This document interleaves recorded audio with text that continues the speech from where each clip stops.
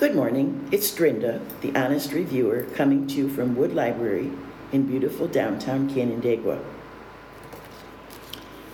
Today I'd like to talk to you about historical fiction, which is defined as a story that takes readers to an actual time and place in the past. How far back in time does an author have to go for their work to be considered historical fiction? A good rule of thumb is a minimum of 50 years. I'm a huge fan of historical fiction, having read many in my adult life. There is a myriad of authors writing in this genre, but not all are worth your or my time. I will list a few I have read, but this is only the tip of the iceberg. More are being published each year, which makes it impossible to stay abreast of the trend, hard as I try. One that I loved comes with a small personal anecdote about my first trip to France in 2015. All the Light We Cannot See, published in 2014 by Anthony Doerr, was both winner of the Pulitzer Prize and a National Book Award finalist. The story, set in Saint-Malo, is about a blind French girl and a German boy whose paths collide in occupied France as both try to survive the devastation of World War II. Saint-Malo is a port city in Brittany built in the 1st century BC in France's northwest. In 2015, the guided tour I took of France included Normandy and its neighbor Brittany. We were lucky enough to be able to tour the Saint-Malo Cathedral.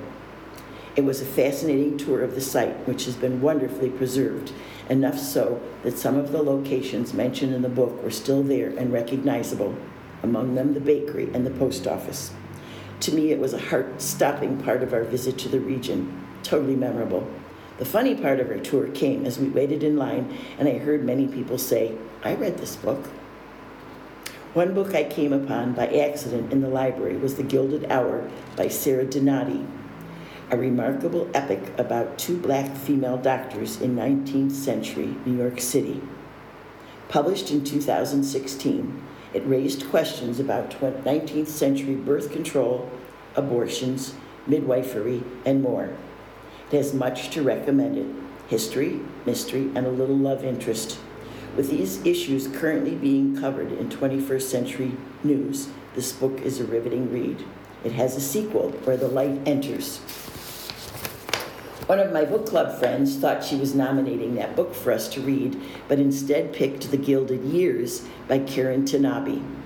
This historical novel is based on the true story of Anita Hemmings, the first black student to attend Vassar, where she successfully passed as white. I have previously covered historical fiction written by Ken Follett, so I won't list his books again in this podcast, but don't miss them. A little-known book by Anita Diamant is The Red Tent, published in 2014. A 20th anniversary edition is planned for 2024, celebrating this historic novel, a modern interpretation of the biblical story of Dinah from the Book of Ruth. Diamant imagines the traditions and turmoil of ancient womanhood. The book was a New York Times bestseller and the basis for an A&E miniseries.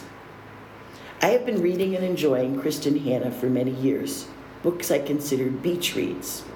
But in 2017, her writing took a turn for the better.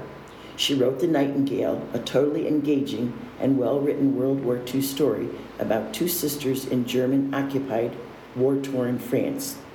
This covers the war from a different viewpoint than most Holocaust stories. It's the women's war. She's gone on to write two more historical novels, The Great Alone and The Four Winds. In the past few years, there have been an unusual number of historical novels taking place before, during, and after World War II.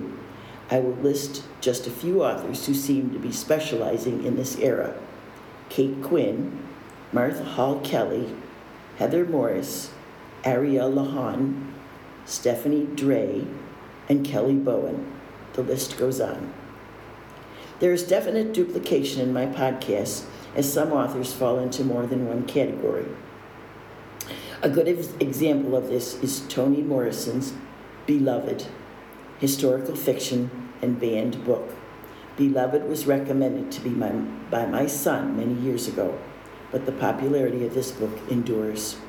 This 1987 Pulitzer Prize-winning story, which takes place in post-Civil War Ohio, is about Seth, an escaped female slave.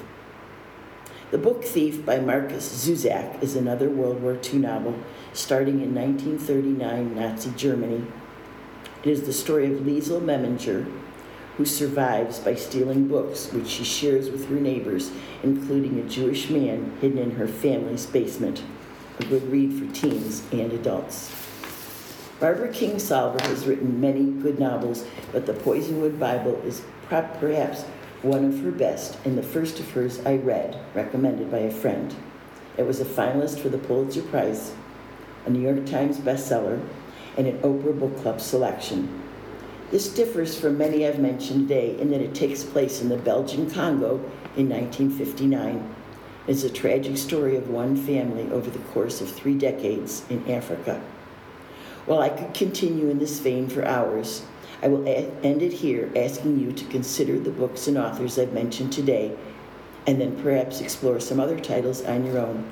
As always, everyone who works at Wood Library would be more than happy to help you search for other interesting and meaningful titles. I hope you've enjoyed this podcast and will like and subscribe to my channel.